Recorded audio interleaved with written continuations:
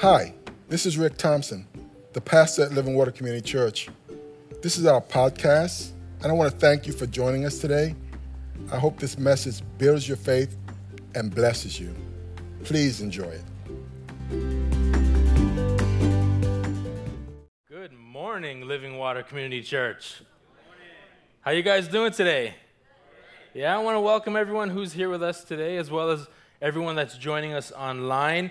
Today we begin a brand new series. It's our Christmas series, and I just want to stop for a second and say, what doesn't the stage look pretty awesome? It's starting to feel like Christmas. Do you agree with that? Yeah, we got our nativity, we got our trees.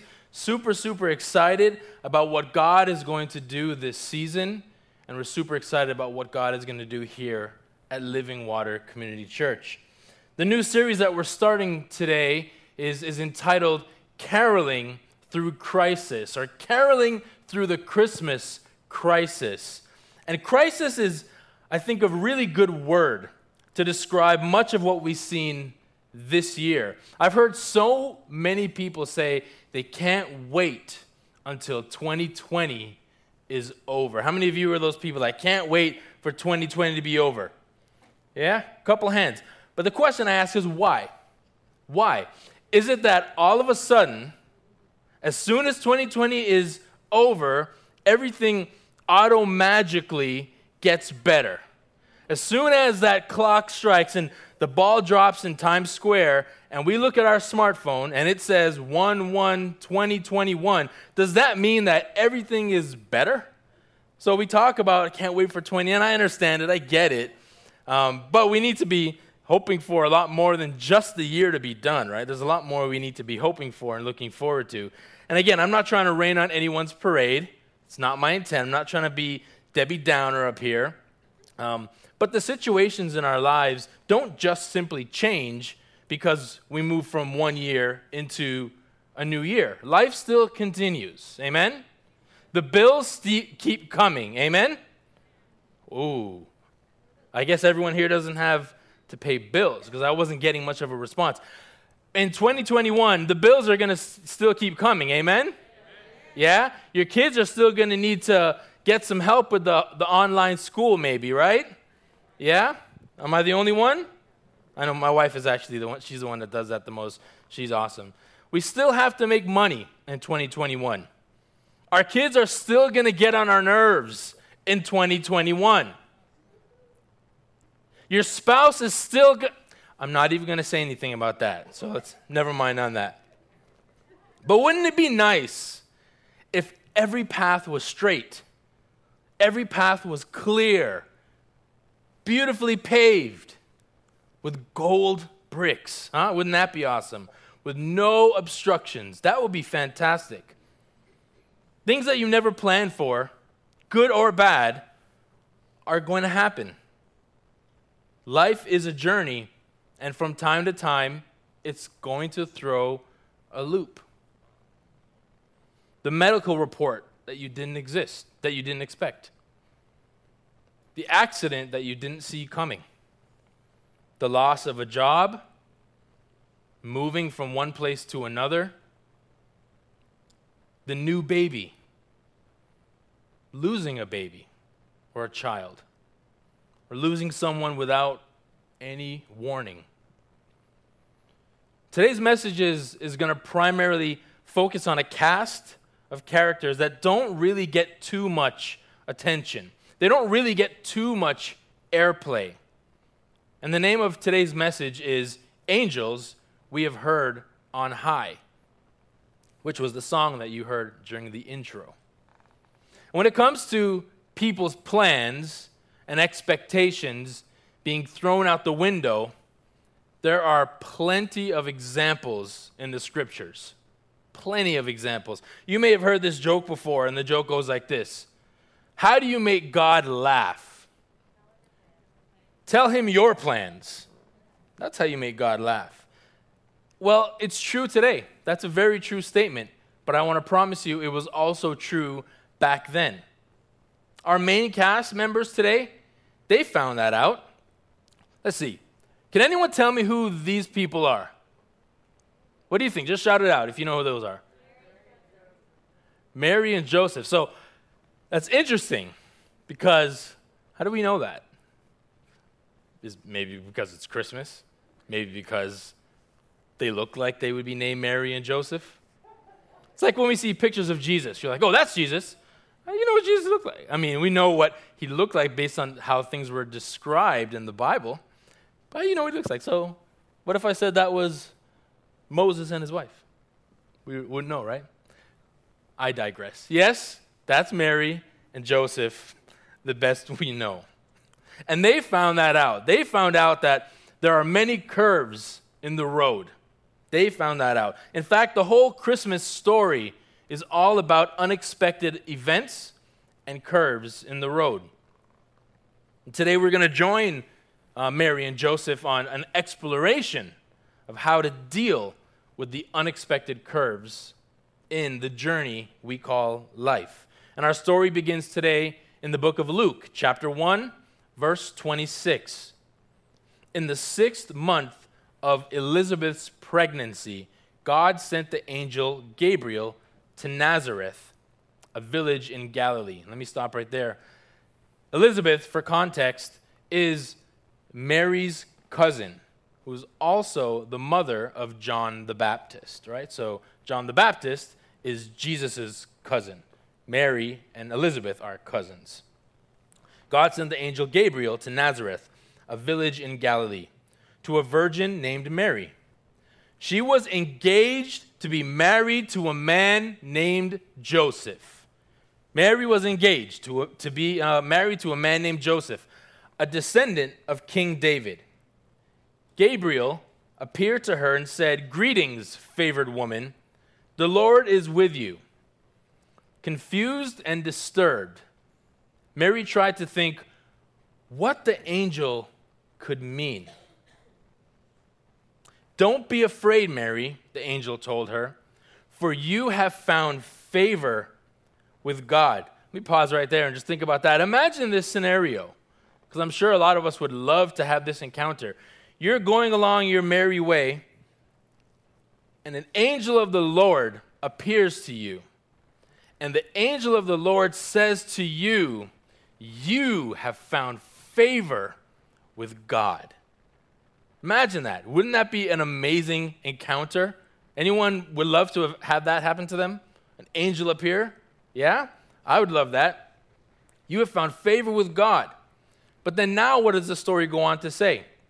It says, "You will conceive and give birth to a son, and you will name him Jesus. He will be very great and will be called the Son of the Most High. The Lord God will give him the throne of his ancestor David, and he will reign over Israel forever. His kingdom will never end." Mary asked the angel, "But how can this happen? I'm a virgin." The angel replied, "The Holy Spirit will come upon you, and the power of the Most High will overshadow you. So the baby to be born will be holy, and he will be called the Son of God." The baby that's going to be born, that you are going to have, will be holy and will be called the Son of God. I want us to just be thinking about the gravity and the magnitude of what that would mean. Think of yourself in that situation. Mary was nothing more than somewhere between 13, 14, or 15 years old when this is happening to her. And she's being told, "You found favor, you're going to have a baby, and that baby is going to be holy, and that baby is going to be called the Son of God." That's a lot. That's a lot going on. Verse 38, Mary responded, "I am the Lord's servant. May everything you have said about me come true." And then the angel left her. Now, how many of you think that becoming pregnant by way of the Holy Spirit and giving birth to the Son of God was part of Mary's plan for the new year? Probably not, right? But this is a perfect example that there will be unexpected curves on the journey of life. There will be unexpected curves on the journey of life. Let me point out just a few in this story. First of all, Mary's pregnancy. Now, I need to give you some background so you understand the scenario and what's going on here. The scripture tells us Mary was engaged to Joseph. Now, the marriage custom back then, it consisted of kind of three parts, if you will. The first was the promise of marriage. This is where you're making the promise, but this could be broken or it could be canceled very informally. Kind of like maybe today what we would say is dating, right? This is what they would consider the promise of marriage. Second was called the betrothal. Betrothal. That was legally ratifying or agreeing to the terms and kind of like a contract, if you will, legally ratifying by both families, ratifying this planned marriage by both families through a covenant, through an agreement, with the intent to finalize the marriage vows at the appropriate time. This would kind of be like the engagement period that we see nowadays, okay? Loosely, like the engagement period. Finally, the third part, the groom went on the marriage day to the home of his bride to bring her to his home. Joseph and Mary were at stage 2, okay? And though the marriage had not been consummated, I'm going to use that word a couple times here, so for those who don't know, anyone here or anyone watching online, that's kind of what happens typically on the wedding night. That's known as consummation of the marriage, okay? So, and though the marriage had not been consummated, Mary would have been considered to belong to Joseph, even though she continued to live with her parents for a year or more after their formal engagement. Now, a formal engagement of a year or more before the consummation of the marriage was very, very common back then. Sometimes it was because the bride was just too young, because oftentimes back in these days, women were getting married at 13, 14, 15 years old. Sometimes the bride was just too young. And sometimes the groom needed some time to establish himself financially. The groom needed time to make sure that he could provide for and take care of the wife that he's about to take on. These are some two examples of why there may be a longer engagement period. Now, I said they're at stage 2, right? Part 2. It was at this time, before Mary and Joseph consummated their marriage, that she learned of God's intent and was now expecting a child. Now, as I was preparing this message, I just thought to myself, I'm like, wow, the sad reality in today's society is that this whole thing of becoming pregnant before, it's become common. It's not seen as the incorrect way of doing it when compared to what the scripture says in God's plan. It's perfectly fine. For some, perhaps it's even part of the plan. And again, I'm not judging. I'm saying, but this definitely does stray from what the Bible teaches and what God says the process should be. But in those days, for sure, this was an issue. It was a curveball that would have been thrown at anyone. This was, in fact, a crisis. This was a crisis. Can you imagine the emotions that Mary's dealing with here? 13 years old, 14 years old. Can you imagine how she's feeling? Here is a young lady preparing for her wedding day. Preparing for her wedding day. She's busy making sure that, everything's in order. She has the right napkins and she has the right, all that kind of stuff that the ladies do. She wants to make sure that everything is in order and everything is right. She picked out her DJ. She knew who was going to do the intro song. She knew what the bridal party was going to walk in and the dance they were going to do. She had it all planned out. She's busy making sure everything was in order and everything was working right. And in the middle of all that, an angel appears with this astounding news. Ladies, Put yourselves in her shoes. Can you imagine all the things that are going through Mary's mind? Can you imagine the weight that she must have felt at that point in time?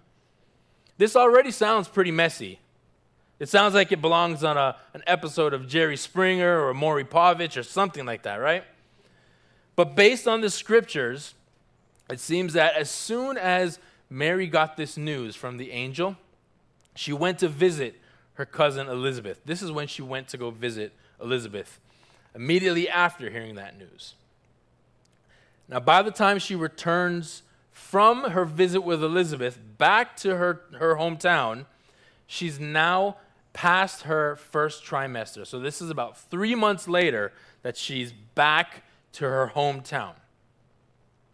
And this is where I've got to say, although Joseph doesn't really get too much attention, how he handles this crisis is very, very commendable, and it tells us a lot about who he is.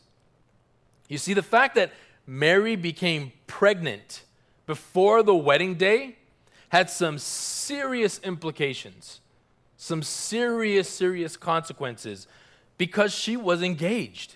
She was already engaged. In the book of Deuteronomy, it lays out the penalty for this kind of scenario. And the penalty could be as little as you're going to be publicly disgraced in front of your family and the community. Publicly disgraced. And on the extreme side of that same law, you would be stoned to death. You would be stoned to death for doing this. So this is a bad situation. This is not just a walk in the park like it would be today. This is a very, very bad. This is truly a crisis. But Joseph's love for Mary was such that he believed she had been unfaithful to him, but didn't seek any type of financial or punitive retribution. Punitive means that you're gonna make them get what they deserve, right? You're gonna show them, you're gonna throw everything out there, you're gonna disgrace them, you're gonna show them for what they are. That's what that means. All right? He wasn't seeking any type of reward in that sense, even though he would have been completely justified in the Mosaic law to do so. If he chose to do that, he would have been right. But he didn't do that. What did he do? He resolved to himself that, well, he can't marry Mary anymore. So he plans to write her a bill of divorce privately. He plans to tell her, hey, I can't do this. Before we even get married, I got to call this thing off, but I'm going to do it privately, and I'm going to try to save Mary from the public humiliation and all the disgrace that she would have seen. Can someone say curveball? Because there's a lot going on here.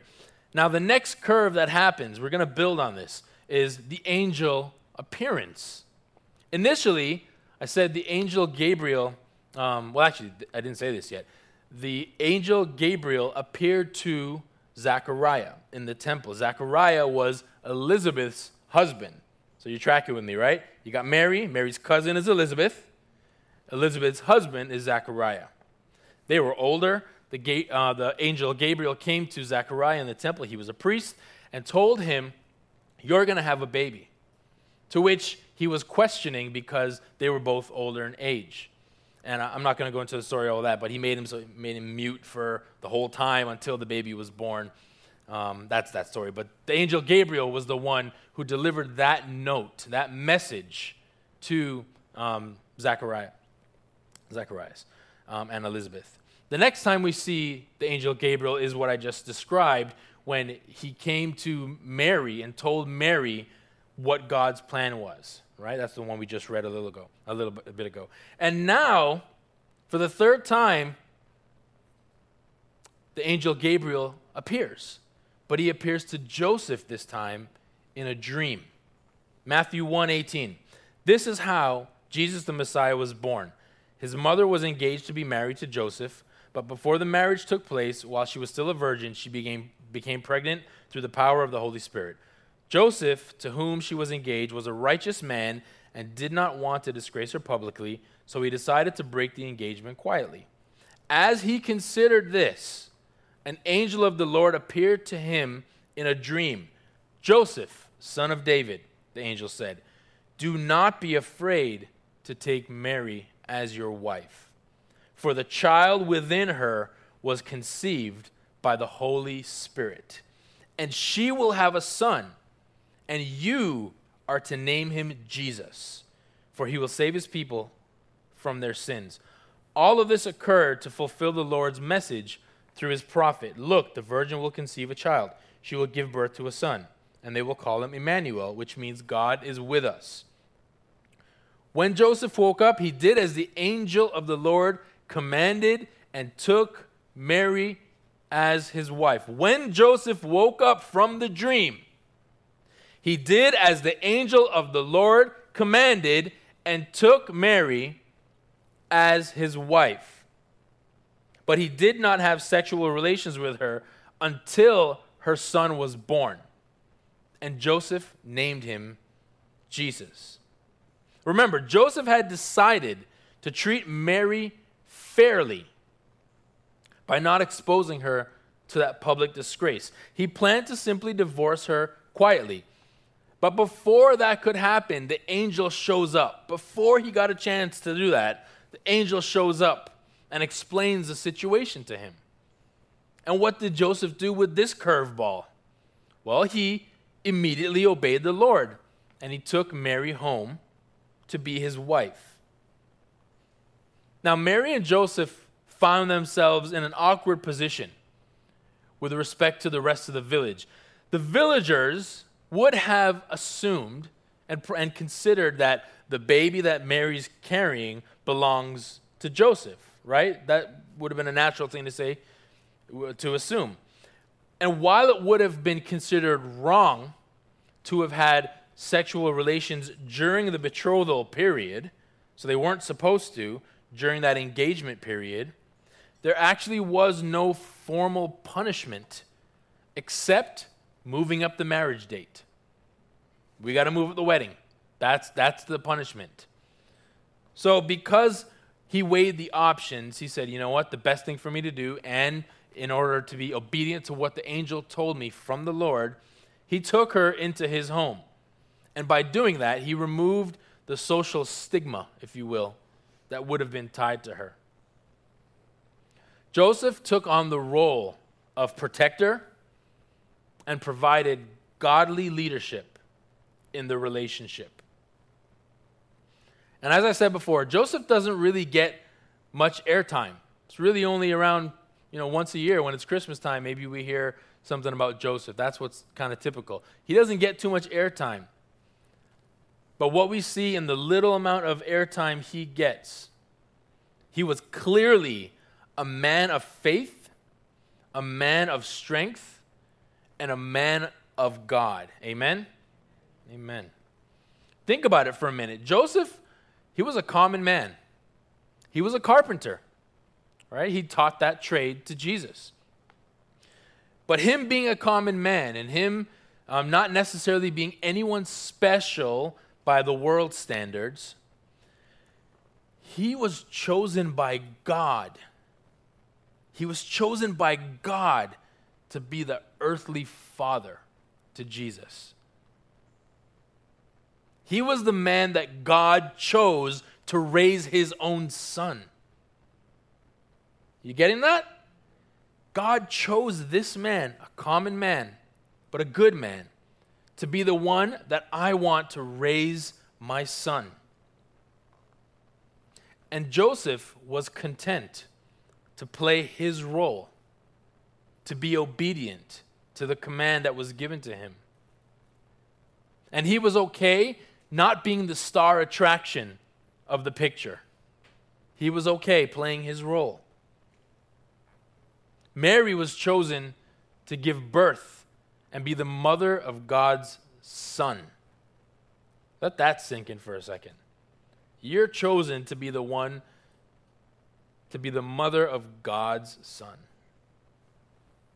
Wow. The willingness of both Joseph and Mary to obey God demonstrates that they both had a servant's heart and are fully obedient to the call of God in their lives. Didn't matter what the angel said, they would have followed it because they had chosen to be obedient to God in their lives. Now, just when you think that we're past kind of some of the toughest curves that might have happened already, right? Now they go from being in Nazareth to Bethlehem to register for a census and also to pay taxes. Right at the same time that she's expecting the baby to be born. Right at the same time. And let me give you, just so you understand the magnitude of that. They didn't have cars back then. They didn't have airplanes. There was no trains. There was no way for them to get from point A to point B unless they're walking or on some sort of animal. So the trip from Nazareth to Bethlehem was between 4 to 7 days. Okay? 4 to 7 days for a pregnant woman on the back of a donkey. Probably not something that most of us would sign up for. Am I right? Yeah. Luke 2, 1 through 7. At that time, the Roman Emperor Augustus decreed that a census should be taken throughout the Roman Empire. This was the first census taken when Quirinius was governor of Syria. All returned to their own ancestral towns to register for the census. And because Joseph was a descendant of King David, he had to go to Bethlehem in Judea, David's ancient home. He traveled there from the village of Nazareth in Galilee. He took with him Mary, to whom he was engaged, who was now expecting a child. And while they were there, the time came for her baby to be born. She gave birth to her firstborn son. She wrapped him snugly in strips of cloth and laid him in a manger because there was no lodging available for them. So in obedience to the Roman and Jewish governmental authorities, Mary and Joseph went together to Bethlehem, although Joseph probably could have registered for the both of them if he went on his own. But you see, Mary was down to her last 3 weeks of pregnancy.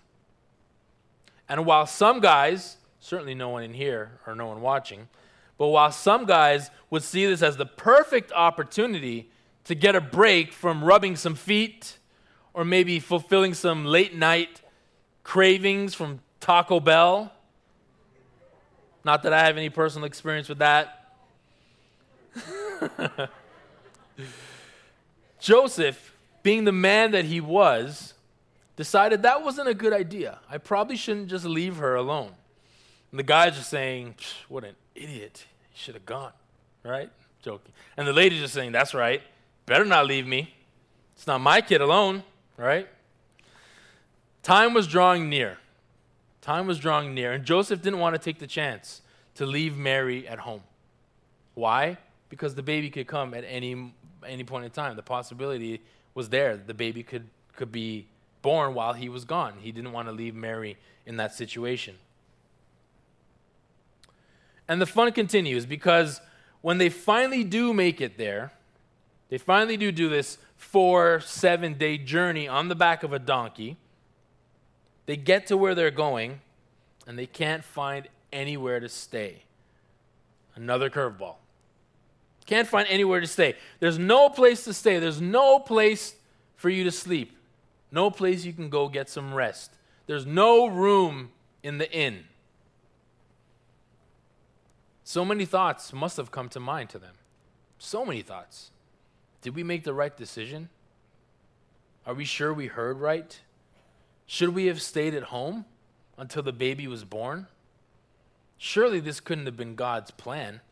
If this was God's plan, everything would have been laid out, right? There would be a room waiting for me. I wouldn't have to be trying to figure out where am I going to get some rest, where my pregnant wife, my 9-month pregnant wife is going to be able to get some sort of comfort. Surely this couldn't be God's plan.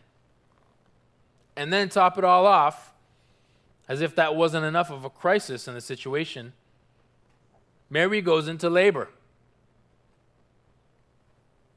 They're directed around back. Go around the back. And there, as we all know the story, there in a humble stable, away from anyone familiar, not in the comfort of home, with no splendor, no big hurrah, no fireworks, no trumpets blazing, no red carpet laid out, with no one but Mary and Joseph around to share in this moment. The Savior of the world, the King of Kings, the Son of God, Jesus, was born as a dependent infant.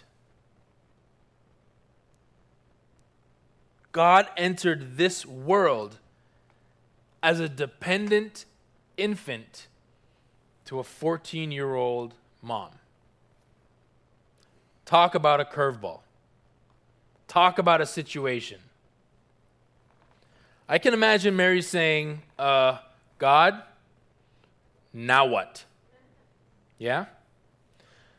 When curves or times of crisis come our way, it's very, very easy for things to spiral out of control. And it can very quickly lead to conflict or tension or added stress. Amen? Yeah? Any of these situations that I mentioned here, I'm pretty sure if any one of us were in them, we probably wouldn't be putting on the smiley face every day when we wake up. There's a lot going on. There's a lot of reasons to feel stress. There's a lot of reasons to feel tense and potentially have conflict. And if we just took a quick look back at some of the things, just a handful of the things that I've mentioned today, I think we would agree with that. The dream of a perfect wedding turns into a pregnancy that's under suspicion. That's stressful. Joseph and Mary having to travel unexpectedly while there's already so much going on. That's stressful. The legal duties of registering and the personal situation of your wife expecting at the same time. That's stressful. Trying to find a place for your pregnant wife to rest after a long trip. That's stressful. All the decisions going through their mind. What do we do? Should we have traveled? Did we make a mistake? We're far away from home. We're far away from the hand-built crib that Joseph made that was awaiting the precious baby. We're far from all of our friends, from all of our family. There's no security. We don't have the midwives that know us, that are going to help us through this. We're away from familiar territory. We have no comfort. Talk about stress. Talk about tension. There's so many more examples of curveballs. From the story of the shepherds, Simeon's prophecy, the visit of the Magi, to the urgent need to escape, flee to Egypt for your life. So many more curveballs. But for the last few minutes this morning, I want to shift gears. And I want to shift gears and look at the choices. You see, that's where the rubber meets the road. We know that things are going to happen. We know that curveballs are going to come. There is no denying that challenges will present themselves through our lifetime. No denying that. And to everyone under the sound of my voice today, you will face a crisis. It's not that I'm wishing it on anyone. Don't get me wrong. But I just know it to be true. At some point in your life, you probably have already, but at some point in your life, you will face a crisis. It was true for Joseph. It was true for Mary. And it's true for us today. So what are we left with? Choices. We're left with choices. How do we choose to react when the crisis comes? How do we choose to respond? That's the part that we're left with. everything else is going to happen. And we may avoid some situations. I mean, I think we can use wisdom and avoid a lot of situations, but you can't avoid everything. So what are you left with? You're left with what are you going to do? Your choice. When those situations happen that you didn't see coming, the things that we didn't plan for, the apparent setbacks in our lives, in our careers, in our relationships, in our family situations, when things seem to be going off the rails, what are you going to do? How do you choose to respond? When life gives you lemons, you make most of the time, but that's your choice, right? We have to make their choices. So what's left? You got to make a choice. You got to make a choice. Sometimes choices are easy. I wish they were always easy. But sometimes choices or the fulfillment of the choice is very hard. And let me say that again. Some choices are easy, but some choices and the actual process to walk out the choice can be very, very hard. So what should we do? What is the right thing to do? What's the easiest thing to do? What's the best thing to do? Well, Mary and Joseph had to make choices, and it boiled down to 3 options. 3 possible choices. That's what it boiled down to. Option number 1, make the choice that seems best in my own mind. This is what Joseph had decided to do until the angel came to him in a dream. Joseph was making the decision that seemed best in his own mind to quietly divorce Mary until the angel came to him in that dream. But isn't that what we often do as regular people? You know, we reason it all out. We look at all these different options and we try to figure out what's the best course of action. We put together our whole rationale and our game plan before we even pray about it. We work out the whole plan without consulting God. We don't factor in, oftentimes, what God's will for our life might be related to a decision we have to make. Are we thinking with the mind of Christ when we make the decision? Or are we just thinking about what will benefit what we can see? Reasoning things out is not a bad idea. Don't hear me wrong. It's not a bad idea. But if we neglect seeking God, if we neglect asking God to help us, consulting with the master, with the boss who knows everything, then we can become our own worst enemy. We can become our own worst enemy. That's option number 1. Option number 2. We can make the choice that will benefit those closest to us. And this is what Joseph and Mary could have done by not going to Bethlehem. Had they not gone to Bethlehem for the census, they would have been in the space with their family.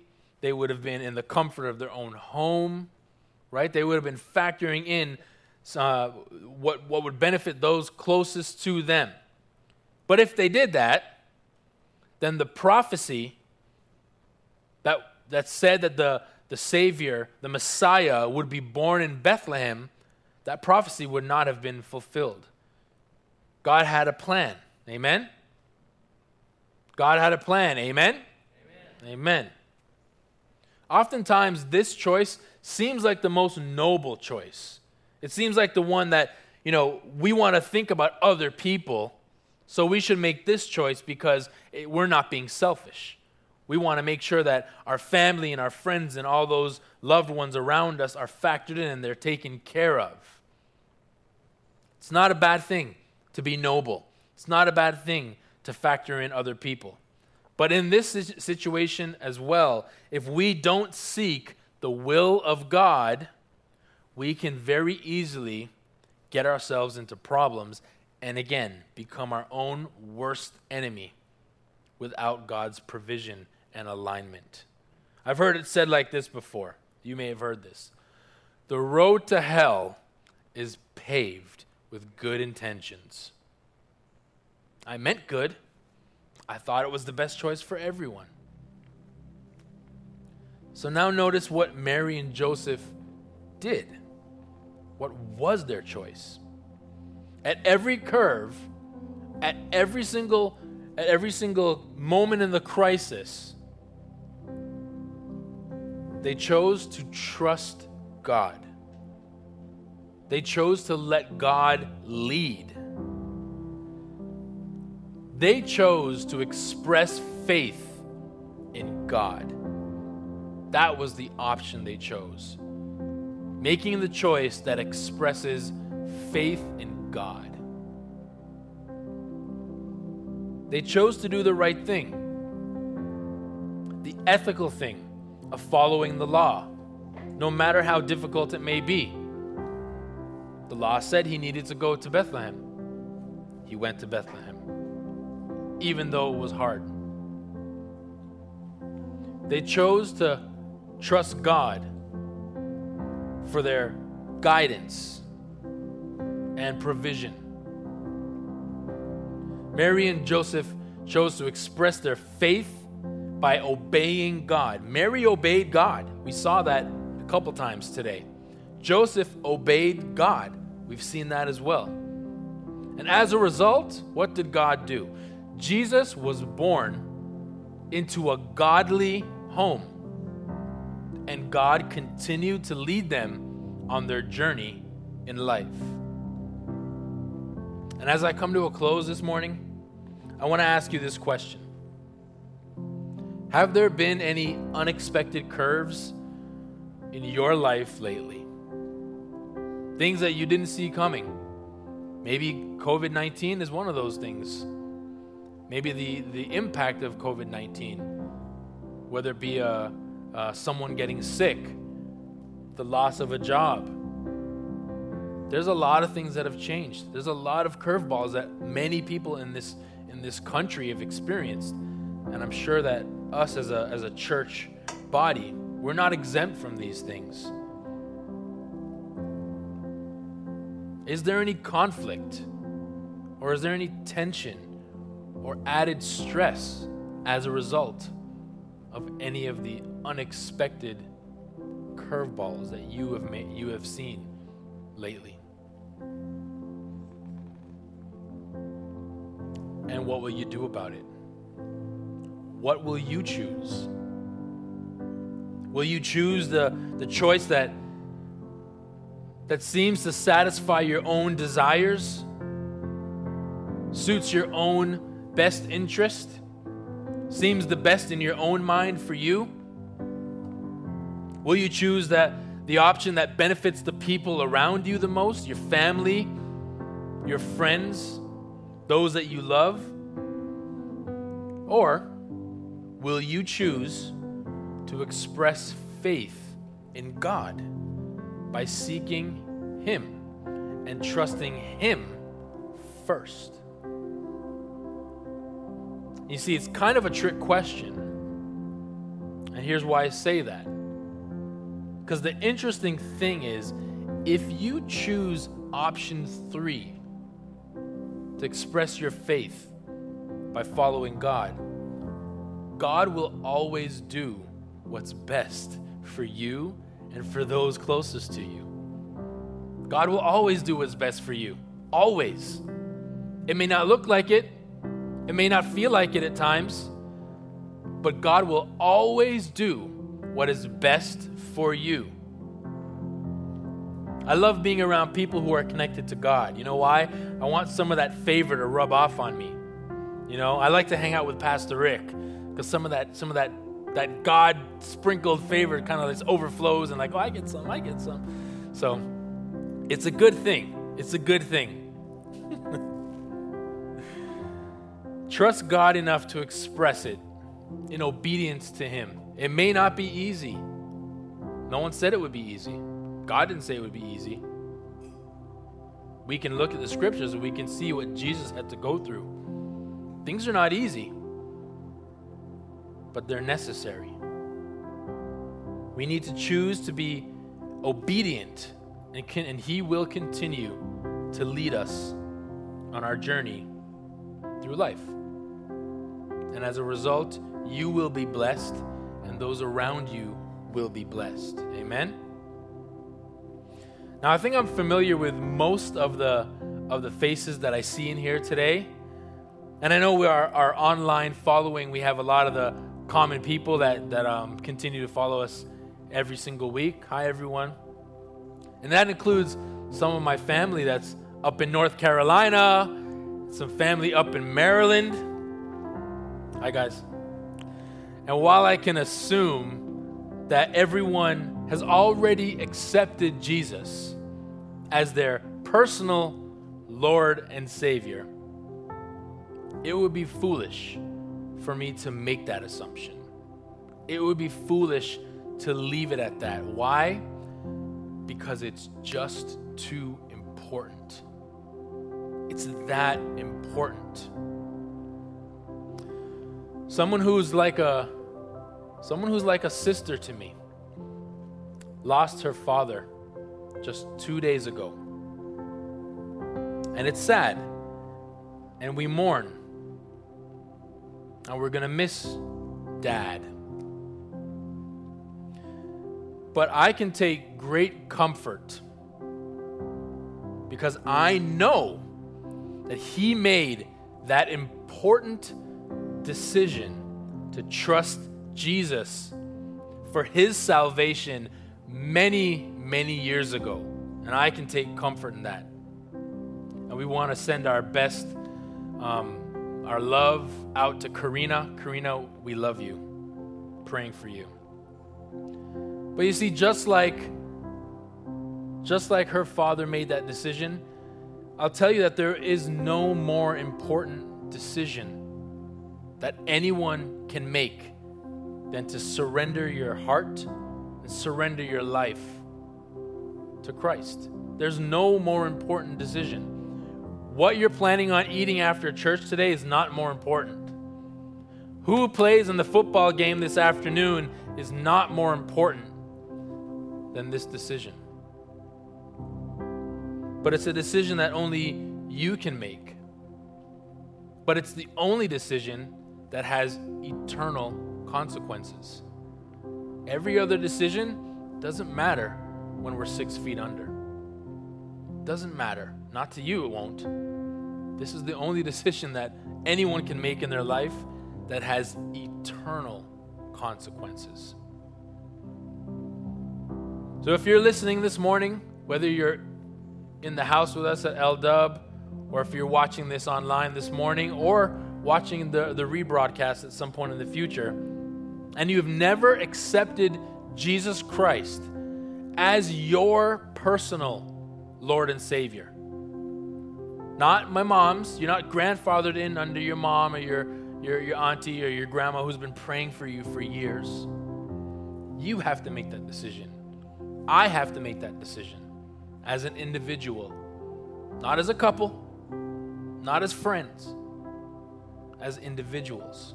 If you've never done that and you want to do that, it would be my privilege and my honor to lead you in a prayer. Now, what I'm going to do right now is I'm going to ask everyone to bow their heads and to close their eyes. And I want you to understand right now that God is looking down from heaven. And for most of us, he looks and he says, there's my son. There's my daughter. I know her. I know him. But there are some, maybe in this room, or maybe watching at home, there are some who God is looking down at and is saying, come on, I love you so much. I need you right now. Please, please, please, please accept me.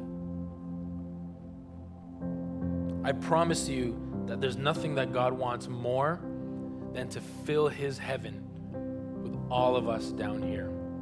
But the choice is yours. If that is something you want to do today, again, whether you're here or you're online, with every head bowed and every eye closed, just say something like this in the quietness of your heart. Lord Jesus, I come before you today, and I thank you. I thank you for sending your Son, Jesus, to die for me. As an exchange for all my sin, Father, you clothe me in righteousness through Jesus. Lord, I am a sinner and I need a Savior. I thank you that you've made a way.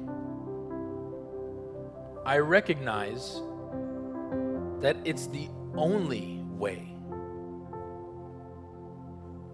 And today, Lord, I confess Jesus Christ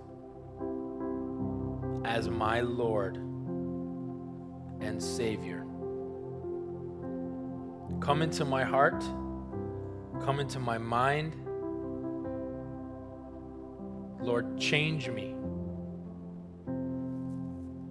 Help me to be more like you. I thank you, Jesus,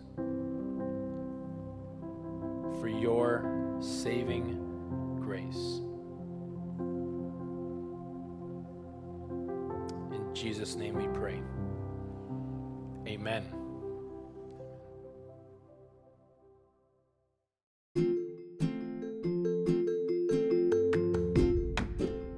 Thank you so very much for listening to this message. We hope you were truly blessed. If you were, please subscribe to our podcast if you haven't already, and share it with a friend. Doing so will cause the seeds of God's word and the message of his love to spread like wildfire. So thanks again for partnering with us in this important way. Stay thirsty for Christ, my friends, until the whole world hears. God bless.